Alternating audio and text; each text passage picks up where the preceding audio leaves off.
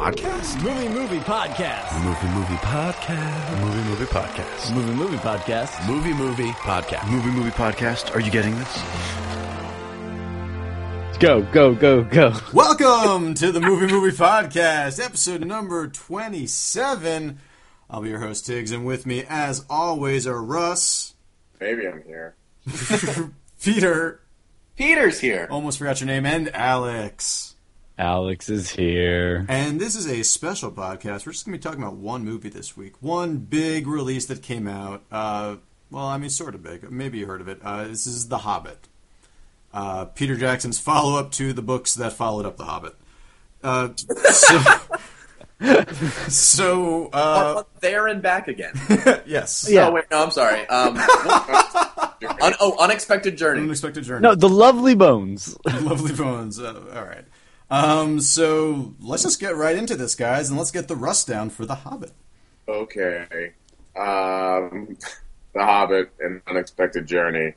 Obviously directed by Peter Jackson. 169 minutes long. A younger and more reluctant hobbit, Bilbo Baggins, sets out on an unexpected journey to the Lonely Mountain with a spirited group of dwarves to reclaim their stolen mountain home from a dragon named Smaug. Yeah. Yeah. That sums it up. Pretty much, yeah. All right, so that was pretty good. What do you guys think? Of the movie? Well, okay. So here's the thing. I know pretty much everyone has seen the Lord of the Rings films for the most part. And, they kind of split people. Some people think they're entirely too long, but think there's some really cool stuff. Some people think they're really great and fantastic. Yeah. Those are the categories. That's it. You can't be anywhere else. And some people just hate them because they're super boring. Yeah. Yeah. Yes. But I think we can all agree that they definitely have a certain defined common tone throughout the three films. Right. Okay. Yeah. Wait, just before we get any further, what does everyone think of the trilogy here? I think the first one is awesome, the second one is shit, and the third one's pretty great. I think that... of Lord of the Rings? Yeah. The original trilogy, I enjoyed them. Okay. I've only seen the Two Towers once, though, so I don't think I have a really good opinion of it. Okay. Two Towers has the worst pacing of all three films. Maybe that's why. Yeah. I mean, I've seen each of the other ones like numerous times. I've only seen Two Towers once, so maybe that has something to do with it. Alex? Yeah, I like them. Yeah. I like... Hobbit is actually the only thing of Tolkien's I read as a child. Okay. So I kind of went into the Lord of the Rings stuff, just kind of knowing peripherally about it. Okay, cool. And Tiggs. Oh, thanks. I really like the original trilogy. I think it's probably in descending order. So Return of the King I like the most, and then Two Towers, and then Fellowship. But that's just a stupid opinion. Yeah. Okay. So anyway, but all friends here. All guys. friends here. Okay, so where was I? I don't know. You're talking about the Hobbit. They have a real defined tone between the three of them because really they're technically all one book and they should really be all one movie. Yeah. But The Hobbit is completely different. As Alex said, he read it in his youth, and it's usually a book that people much younger read. Yeah. It's much lighter. Yeah. It reads as a fantasy. It reads as Bilbo Baggins is going on an adventure. Yep. And there's a lot more. There's more jokes in text. Like, granted, Peter Jackson added a lot of jokes into the Lord of the Rings films, but there's really none of that in the books. Well, the interesting thing is that he took a lot of the stuff from narration and put it into the actual dialogue. Well, those kind of jokes. I mean, when you're saying there's no joke, I mean, you're not talking about The Hobbit, though, right? Because there were jokes in The Hobbit. No, I'm saying in the other three. In Lord of the Rings. Okay. He really doesn't write out jokes. Yeah. In The Hobbit, he does. It's more lighthearted and it's more fun. Well, and I don't know why Well, they took out Gimli's stand-up routine, which was one of my favorite parts. Yeah, I know. So I don't know why I didn't really realize that Peter Jackson, because he was in many ways so faithful to the other three books, that he wasn't going to be faithful to this one, because he really doesn't make a Lord of the Rings movie at all. Well, no, but I think this movie, when you look at it, you have to also see how they had a pretty crazy production for everything, having Guillermo del Toro, come on, leave, and then Peter Jackson kind of reluctantly almost, come back because, obviously he wanted to make sure they're done right. Yeah. And, from going from Guillermo saying, there should only be one Hobbit movie to, there being like a bridge movie that they were just going to make up stuff, right? It's not really made up, but they're expanding on stuff in the second and third one. No. But back 3 years ago when they were going to have the bridge movie. Oh, yeah. When it was going to be Hobbit one film and then a bridge film. Yeah. So I mean, they've gone through a lot of stuff with this, and I feel like I'm actually kind of impressed how fast this movie came together to actually become 3 movies. Yeah. Yeah, I know. But for the length of it, I really didn't feel like it was like it felt long. Like it really kind of flew by for me. That's actually not a total knock against it, and I do have to say that because it is in the we haven't even gotten there yet, but it being in the 48 frames per second, I did almost feel like I was going to be seeing the next Hobbit movie in a week. Like I felt like I was, because it had like a more TV-ish vibe to it. Oh, right. I felt like I was almost like, oh well, we'll all get together and watch Hobbit 2. See, oddly enough, I heard enough about the 48 frames per second shit that I was like, you know what? I think I'm just gonna see it normally. So I saw it in LFR 2D. Nice. And like it felt like totally normal and fine to me. And it's, in terms of pacing, really, it was like the first 35 minutes for me that were just like, come on. But once it got up and running, like it was like a light. Yeah. And I think the last hours got great action and everything, and I think it definitely builds to a pretty good point that you can kind of call, if you have any idea about the book or anything, you can call the ending like a long ways away, like the last shot of it. Yeah, and I mean, granted, they do add a lot of stuff to make it more of like a big story ending with like this like new pale evil orc character. Yeah, and God, Pete, the entire time we were watching it, you kept ruining the movie for me by making Scary Movie 2 references. So this evil orc loses a hand, and he's got this like tiny little metal hand attached. And I just go to Alex and go, "Take my hand." That is my good hand. So yeah, there's like the main nemesis, and then the necromancer. They talk about the necromancer a little bit in this one, right? Where that's double the big part. That's all added in. The necromancer is barely mentioned in the first chapter, maybe the first or second chapter of The Hobbit. Right, but they're just seeding because not again in Fellowship. I mean, the necromancer is kind of a big deal. Oh, to the story as a whole, it's a huge deal. Yeah, that's obviously kind of a bit of their bridge point. It looks like this is the thing that's going to connect everything. Yeah.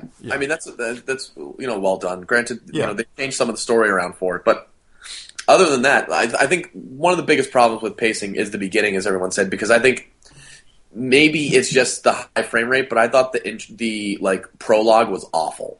With the whole thing with Elijah Wood? No. Before that, not talking even about Aragorn. Oh, see, I kind of actually enjoyed that. None of the 48 frames per second stuff got to me at all. I thought it was fine. I didn't think it added anything, but I wasn't affected by it. But once the whole Elijah Wood sequence started, I was just so bored out of my fucking mind watching that happen. Well, I mean, luckily, that's such a small part of it. I know. In the grand scheme, in the grand scheme. You have a 3-hour movie ahead of you. You don't want to be bogged down at the beginning. It's come on, let's get this show exactly. on. Yeah, exactly. There was just a lot of winks and nods to Fellowship that were almost better off if we saw that at the end. Yeah, exactly. Totally. Yeah. But yeah, I mean, so one of the big parts for me that was kind of enhanced the tone of what we were saying before with it being more lighthearted was that, but kind of ruined it for me in a way, is that what I love so much about the other 3 films is that all this, every single set was so lifelike because they built a lot of it. Right. I mean, Edoras, they built most of that. They built Hobbiton. They built some sets for Minas Tirith, but, it's much bigger, blah, blah, blah. But in this one, it feels like everywhere they were seems so fake. That is something that did kind of bug me a little bit more with this one, and maybe I need to go back and see the other ones just to get a better feel for them. But it did seem like the CGI was a little too, like, there wasn't enough practical. You go into a between practical and CGI. It seemed like the balance was a little too much in CGI favor. Yeah, and you go into a weird, almost like uncanny valley type stuff with a lot of the, the Goblin King type thing, where like they look like they could have been, a person. Because I think Pete, you mentioned that they're actually, is it guys that in makeup that were CGI'd over? I have no idea, because I mean, most of the goblins, like the way their facial structure works when they talk has to be motion capture for being almost so dead on. But I'm not sure how they did it, which my biggest problem is like all the orcs, except for giant crowd scenes were people in makeup, and I don't think there was a single goblin or orc that was just someone in makeup in this movie. Yeah, and the juxtaposition between next to like the 13 dwarves that are all like practical makeups, and then all these like computer guys, kind of give it a weird feel. I didn't. I honestly didn't feel. I mean, like I noticed it a little bit, but I didn't notice it enough for it to be like jarring. I don't know. I guess that might be just weird for me because it's really the thing I love most about the other ones. Having read the books, being like, wow, it looks like every little place that I read about is real. Right. But because I mean, when all this all happened, yeah. I mean, when all the dwarves and Gandalf are running through the Goblin town, it was for me because it was so much digital. It felt like that scene when Padme Amidala is like ducking under the gears and stuff in Attack of the Clones. That's harsh. Yeah, that is harsh, isn't it? Yeah, that's pretty harsh. I agree, but at the same time, with that scene, like it kind of felt like it was sort of taking you on a little bit of a ride. Yeah, which I thought was kind of cool. Yeah, I agree. Well, yeah, that's the thing. Like, it's weird to say it complements the tone a lot more, but it almost still it's weird that, like, yes, it works for this movie, but it's weird for me to see it. I don't know. Well, I mean, I think for like if I have to like make a general critique of all of these movies, it's just like, or it's really more of a question: why the fuck didn't they just make this first? That's like, I don't know. I don't know. I really don't know Peter Jackson's thought process. Because they could have like grown with the story and like imagine being 10 and seeing that, or being like 8 or 9 at 10 years old seeing this first Hobbit 10 years ago, and then growing up and then having Lord of the Rings. But honestly, I'm pretty sure I remember asking myself this when Lord of the Rings was coming out. I was just like, I mean, I really want to see these, but why isn't the Hobbit out? And like, I'm happy to finally get it, but and it's like, once these movies all make $300 million, you have to make more, and the only thing you have left is an original story, which is more well known, in my opinion, at least that to me, than the movies you made. I think it's easier to sell. I think it's strangely easier to sell 3 heavily actioned, serious tone films that will cost a lot of money but be cheaper because you can film them all back to back to back than it is to make one film that would have to be rushed and like lighthearted. Yeah, I think that it's almost like you could bring a lot of people to Lord of the Rings, 10 years ago, and they probably would have had an alright time with it. I mean, like, and I don't know, like I feel like The Hobbit, like, it almost seems like it's nerdier in a way. It is. No, the Hobbit is much nerdier because the Lord of the Rings is like the epic tale, and the Hobbit is just like, the kind of the it's like a shark's tale. Yeah, exactly. It's epic's like a shark's tale. My test for like for these movies is like, ask anybody who like just kind of likes these movies but didn't necessarily read the books to name the characters of the Lord of the Rings. It's easy. Yeah. No problem. Like there's like defined characters that you kind of know that, that's the dude with the sword, that's the dude with the bow and arrow. This one is like, I don't know, it's like 50 fucking dwarves with dumb names. I don't know. There's 13 of them. 13. Yeah, exactly. Like, and who gives No, yeah, that's... Yeah, I mean, there was a much smaller knit team that you were kind of going with. I don't give one fuck about any of these people. At least, I'm not saying me, but I'm saying I can get how people like this is such a like small little nerdy story, and the Lord of the Rings is like an epic, far-reaching, universal, like compared to Star Wars sort of. And as well with that is that there's humans in the Lord of the Rings trilogy much earlier on than there are humans in the Hobbit. Yep. That's like we don't get to the Men of the Dale until the very end, like when they get to Lake Town, and that's not going to be till later on, I guess, in the second film. Yeah.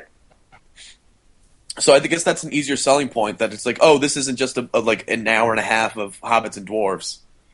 I mean, it just seems it's just really annoying because I can imagine like kind of like Toy Story, how you grew up with Toy Story. I can imagine kind of grow up with these movies and then like Return of the King rolls around when you're like 23 years old or something, and that's awesome.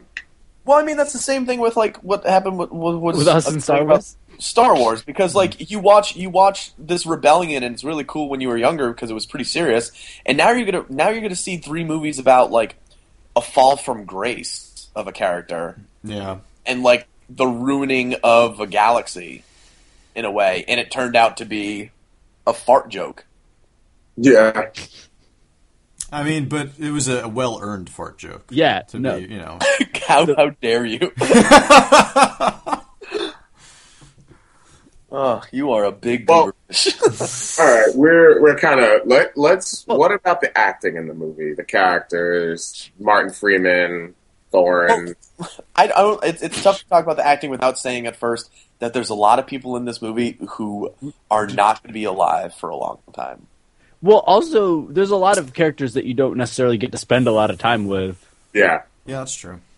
And I think that's obviously that makes sense. Like, they had to differentiate the dwarves. They had to, give you some and give them moments so you'd actually, try to care about them. Right. Yeah, I mean, there's some that don't have any moments. And, I mean, I can name all 13 dwarves because I've read the book like 6 times. We know. Yeah, But if you told us laid numerous out times. pictures of them, I'm not sure if I could match the name to most of the pictures. Well, yeah, because they did change some of the backstories of them around a little bit. Or, rather the appearance to match that. Yeah. But, I mean, Martin Freeman, I think, is always pretty awesome. Yeah. And I think, but, I mean, also, again, I'm someone that's seen, we all are probably, that's, seen a lot of the stuff he's been in. So you kind of, go into it being like, I'm going to watch Martin Freeman as Bilbo, so he's kind of going to have a little shades of himself almost in it. He does, but I also feel like he has shades of Ian Holm as well. Yeah. In his interpretation, so I kind of like that because I get exactly what you're saying. I kind of expected, you're going to be Watson, but here, and he is a little bit, but he's also I think takes a little bit of those cues that Ian Holm has sort of built up as old Bilbo. And I think he's fantastic. He's definitely charming. He's someone that again, not since Hitchhiker's Guide has he been headlining a movie in the States, right? No. Yeah, I think. And that movie bombed. Yeah, real bad. I loved it. It was awesome. I liked it. But yeah, so I think it's good to see him getting another shot here. Yeah. I thought he was great. I mean, the Gollum stuff is still just really Still really good. Yeah. The one thing I've really heard about the production, I tried to stay away from a lot of the production diaries because I wanted to just be fresh with this one. Because you've read the book. Easily you could have. I mean, wanted to be fresh with the look of it and everything. Yeah. You could have known a million things about every single scene in this movie if you really followed along on the internet with it. But one thing that Andrew Dunn told me that I thought was really interesting is that whole riddle sequence, whenever they filmed it, no matter from what angle, they did the entire scene from beginning to end. Oh, really? Wow. So they took it's 12 minutes and something seconds, and they always acted out the entire thing. They wanted to have a great pace, a great flow. Oh, did they do a whole week of just that scene? I'm not sure how long. I mean, that was a really great scene. Yeah. It was, and I mean, what's his face? I can't think of his name right now. Yeah, Andy Serkis. You can really see more of his face. Yeah. In Gollum this time around, which I think is really impressive. Like, you can really see, like, him, Andy Serkis, emoting. And I think that's a real testament to the sort of character. I mean, if you ever, in this you can really see it, but if you ever really want to be blown away by what exactly that man does for a film, watch the behind-the-scenes stuff for Rise of the Planet of the Apes. Oh, yeah. Oh, yeah. Because he's not talking, and he's not really that, well, I mean, granted, he's an ape, but what he does, like, and how he actually acts in that movie is incredible. Of what the scenes were like. I think there was one online about, you know, like when they drop him off at Brian Cox's place, and like runs to the window and he's like banging on the window for like to like take him with them. Yeah, it's really amazing what he does, and like how emotional it is, and how that really translated to the monkey.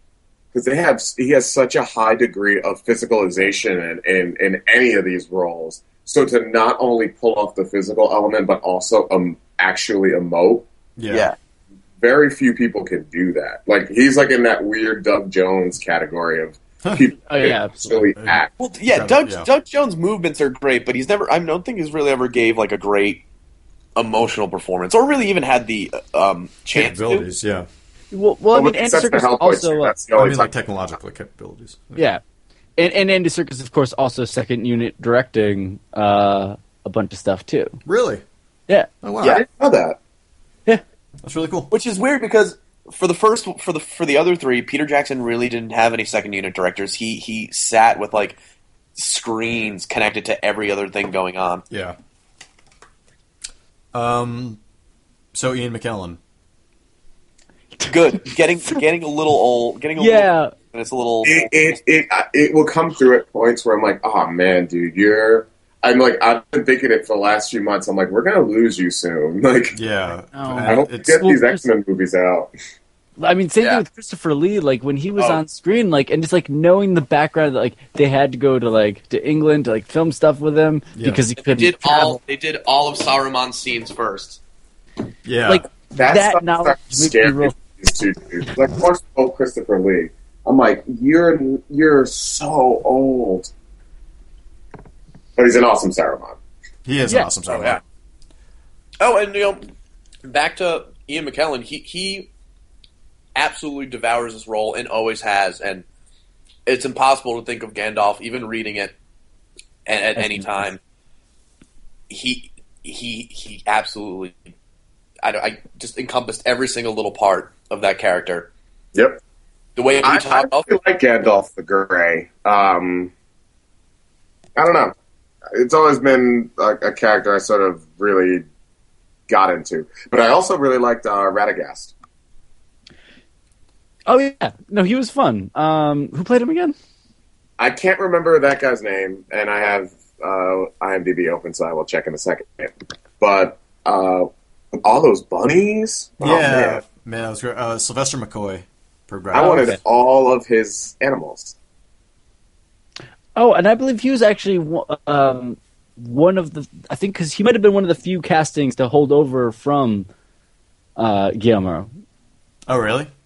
There was some. I think there was like one or two people that actually held over from that. Oh, okay. That's cool. Yeah, I did a little bit of reading earlier. Well done, Alex. Yep. Internet. But I mean, everyone else, like, I mean, Thorin also, Richard Armitage. Armitage, yeah. I thought he was good. Yeah, no, definitely. He had like a pretty kind of difficult role, I guess, in this one.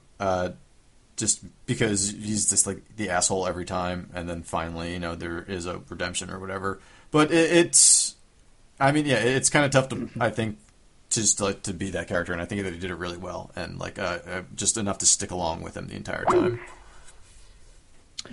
Yeah, and Pete, any of the dwarves that stuck out to you? I think Pete just dropped. Oh, or no, Pete went idle. He can't be bothered with this call right now. He's like, I love The Hobbit. Fuck these guys. Yeah, I didn't know he felt so strongly about it. I love The Hobbit too much to talk about it. J.R.R., I'm coming to meet you. We'll be together. So now that we're a 3-man troupe, we should. I'll open another beer. There you go. I'm gonna pour myself another drink in a second. I mean, yeah. So all of the dwarves are really great. I don't know. I kind of enjoyed. I enjoyed like all the environments and everything too. Like I know there was definitely a lot more CGI than there was with Lord of the Rings, but I still really enjoyed everything. I still think the set pieces were really good. Yeah. Like when they were on the mountains that were like the mountain stone giants. Yeah. Oh, that was really good. I thought liked it was really impressive. Just like everything going on in the environment. Just like, I mean, again, it was still all rendered, but done really well. Yeah, no, definitely. Hey guys. Hey, Pete. So I don't know what you're going to talk about, but I realized you guys I was losing connection when I was sitting here just going Sylvester McCoy. You guys, his name's Sylvester McCoy. Guys, Did is you Pete talking right now? What's going on? What happened to Pete, guys? Where'd Pete go? Wait, can you guys not hear me? Sucks. Anyway, so there's no one here. Hello? Hey, Pete. Trying to make you think you were dead again. Really, seriously, like 6 times in a row. It's Sylvester McCoy. His name's Russ. Russ, can you hear me? It's Sylvester McCoy. We got there. We didn't need you. This is my favorite podcast now. Yeah, great radio. So, what did I miss? We're just I asked talking you who your about favorite dwarf was. Wait, what? I asked you your favorite dwarf. Oh. Is that did you guys go through your favorite dwarves? No, we no. have to get yours first. Okay. Wait, why are they This actually wasn't a joke, dude. But Okay. The fact that you dropped it as soon as I asked you it made it one. That's fantastic. Well, I feel like I can't talk about my favorite dwarf without mentioning my least favorite dwarf. Okay. word. Because I can't understand why they decided to have Ori have a slingshot. Yeah, that was kind of weird. That was one of the things that just like outwardly pissed me off. I was like, why does he have a slingshot? At what point were they getting ready to almost go to war with a dragon? And he was like, you know what? I'll take this. That drove me crazy. But my favorite dwarf was, I'm going to have to say Balin. Oh, twinsies! Because, well, other than Gloin, who really didn't have a part, he was one of the only ones that actually looked like a Lord of the Rings dwarf. Yeah, that's true. That's true. And he was close to his book. In the book The Hobbit, he's like one of the ones that's like really nice to Frodo and tries to help him out, and they become really good friends and all this stuff. And he was like he played that part really well. Granted, I thought James Nesbitt as Boffer, the one with the funny hat, did a great job, but I did like him a lot. That's he my wasn't a favorite. dwarf. He wasn't a dwarf. I don't know what that was about. Yeah, no, he definitely wasn't a dwarf. That was kind of weird, but I mean, I still enjoyed did him. take that as more of like a production decision to like, okay, we got to make sure people want to look at these people for 9 hours and can tell them apart. Like Keely. Probably. Yeah, the dreamy one, right? Yeah. Well, So, what about you, Alex? What's your favorite dwarf? Or who's your favorite? You know what? I'm just gonna go with who is the one that just did random fat jokes with every half I like hour. that fat one. That was like the most, Bomber, right? Bomber, yeah. Yeah, that was like kind of the worst part of the humor of the movie when they're just like, it's been 20 minutes. Let's check in with this joke that didn't work for before. But the thing is, that joke worked for a 10-year-old. Yeah, I know that's a thing. It was like kind of the Jar Jar moment, but not that bad. But not nearly that. Yeah, it wasn't that bad. I mean, throughout the book, they mention how fat he is. Like, whenever something happens, that like weight would be an issue, but it's never like a huge joke. Yeah, and but no, I thought that for the most part the dwarves could have been terrible, Oh, absolutely. Yes. and they were not nearly at all. They were not. They were fine. They were totally good. So I think good on them for not like completely selling that out. So, do you guys want? Did someone just say my name? Yeah. Do you have a favorite dwarf? Yeah, I said Boffer. Oh, I didn't know that. No. Okay. I said it while you were talking about Boffer. So, real quick about this. I would just want to talk about the action sequences real quick. Yeah. Okay. Especially when it comes to fights, which is one of my strange issues of how it compares to the other ones, is that the fights were silly, and because it was digital, like really had no actual fight choreography to them. Which is so strange because, like, in the other films, Gimli in his acts, like, he has a style of fighting. He really fights. And in this one, it was, as I said before, there was, like, a slingshot.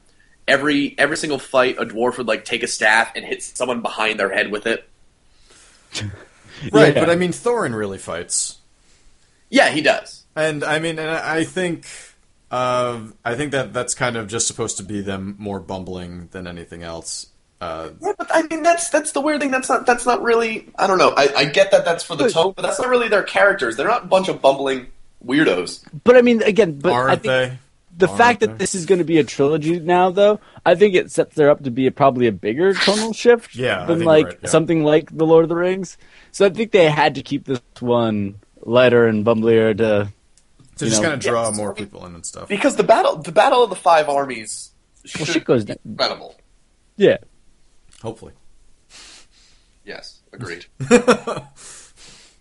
But I mean, so far, being like the Tolkien-ophile, the resident one. Yeah.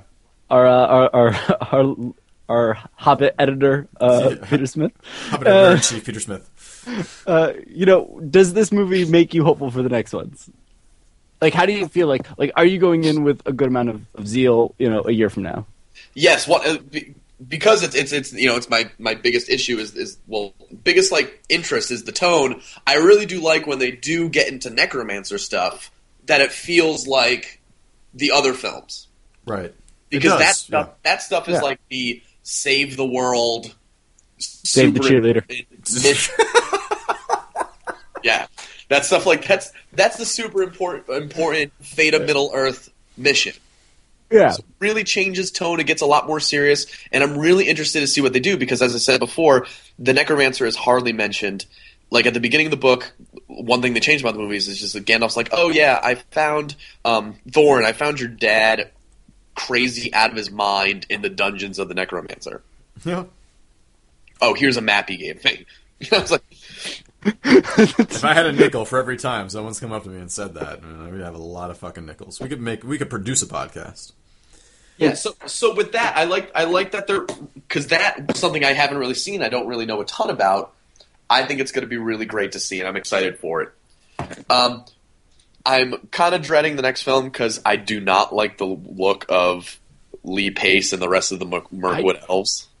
Wait, that scene in the beginning with Lee Pace. So, I almost just threw my hands up in the air and was like, "What's going on?" You just like, how would you describe his like acting in that? He looks like a really popular bitchy schoolgirl that just like wanted to ignore everyone. I'd go with bitchy effeminate Jesus. That's kind of like nice. That's kind of the vibe I got from him. Yeah. I like to think that Princess Mononoke is his drag name. Nice. Thank you. That one was for you, Tiggs. I know it was. So do you guys want to rate it or? Sure. Yeah. All right. You know what? Let's start with Hobbit-in-Chief, Peter Smith. Actually, I really like that title. You know what? It's tough to actually give it a number because one of the biggest things I really want to see it again. I want to see it in the non-higher frame rate, which I would suggest that you do not see it in higher frame rate. Yeah. I just don't like. I think it's tough. It's tough to enjoy. It's tough to kind of relax. But it's definitely, once again, just like the other three was a huge undertaking for Peter Jackson. It was a huge risk to do this many movies and especially shift the tone like this. So you got to give him credit on that one. I am going to give this movie 4 chin ball sacks. Nice. Yes. Because I could not concentrate during that scene. That was really weird. Ball sack chin. That was just it was to the point of being completely distracting. Yeah, it because as well when that scene first started in my head, because this Goblin Town was so much like, as I said, Amidala running through the gears. I was like, oh god, are they about to meet Boss Nass and this movie's going to get racist? Oh man, if only. But you know what? There's no reason to not go see it. There's no reason to definitely, especially if you have younger kids and you're worried. Oh, we don't have parents listening to this. My mom did once. Did she really? Yeah, so did Russ. Russ's mom commented. Yeah, if you have like a niece or a nephew and you're kind of worried because you've seen the other ones and they're a little bit scary, I don't think there's any reason to not take a kid to see this. They'll really enjoy it. They'll love Bombard. They'll love Radagast the Brown. That is if they can sit through the length. Yeah. Oh yeah, give them like a drugged up banana, like it was a monkey on an airplane.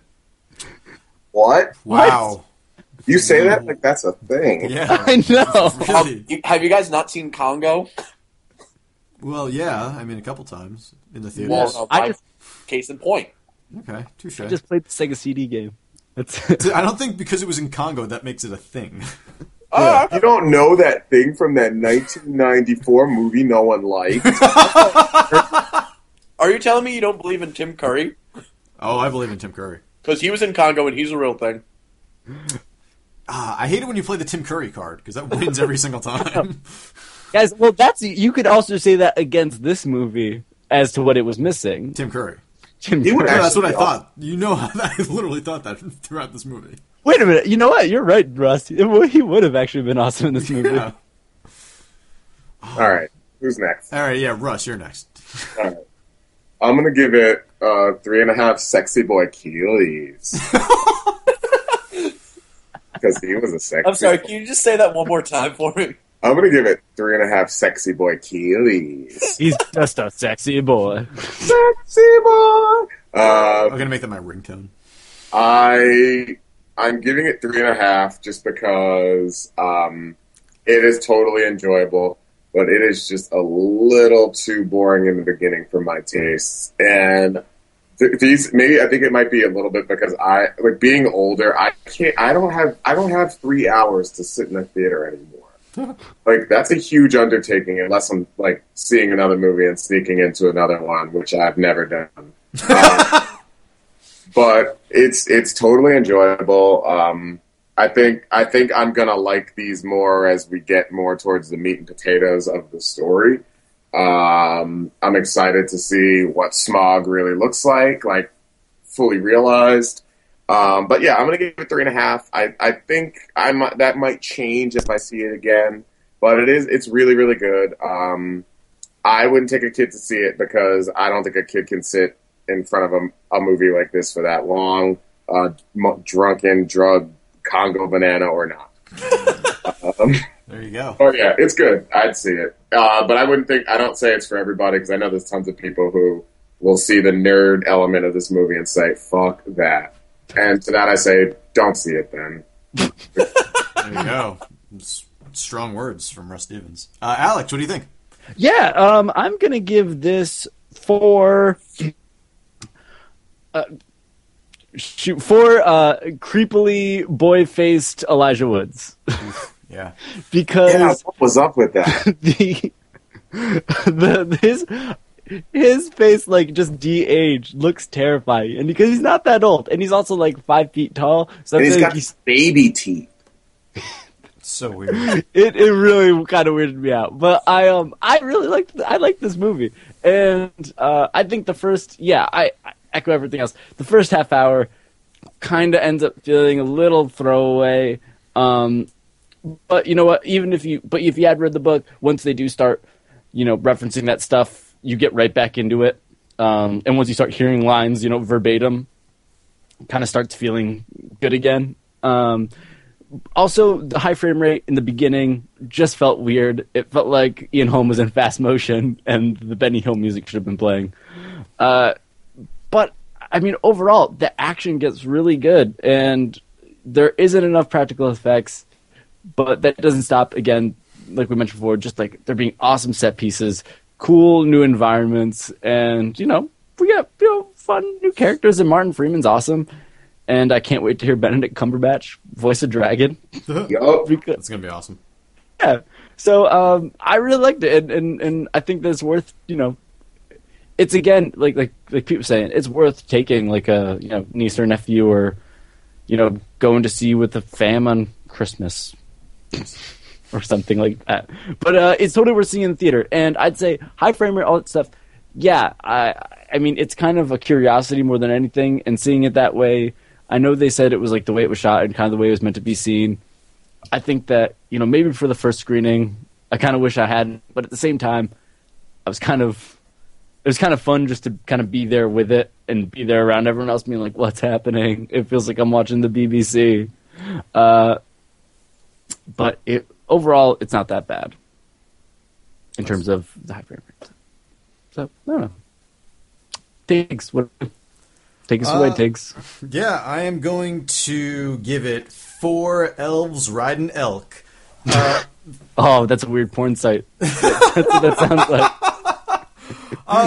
I really went into this movie kind of just like, I didn't want to see it. Like, I really thought I was going to hate it, and I couldn't understand why they'd made it 3 movies. I couldn't understand the length of it.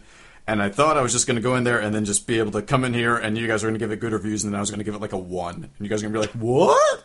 But that's not happening because it was really enjoyable. And I found myself just getting immersed into the world again, just like I was with the Lord of the Rings trilogy. I'm excited for the next 2 films now. Everything about the film was just, they made another one of those films, and I was kind of fine with it. I was able to, and this is kind of my own fault, I guess, but I'm able to overlook a lot of the faults of the film just because I enjoy being in this world so much, and I think that the world that they've created is still there and still living and breathing, and that it's kind of easy to get into if you're willing to. Yeah.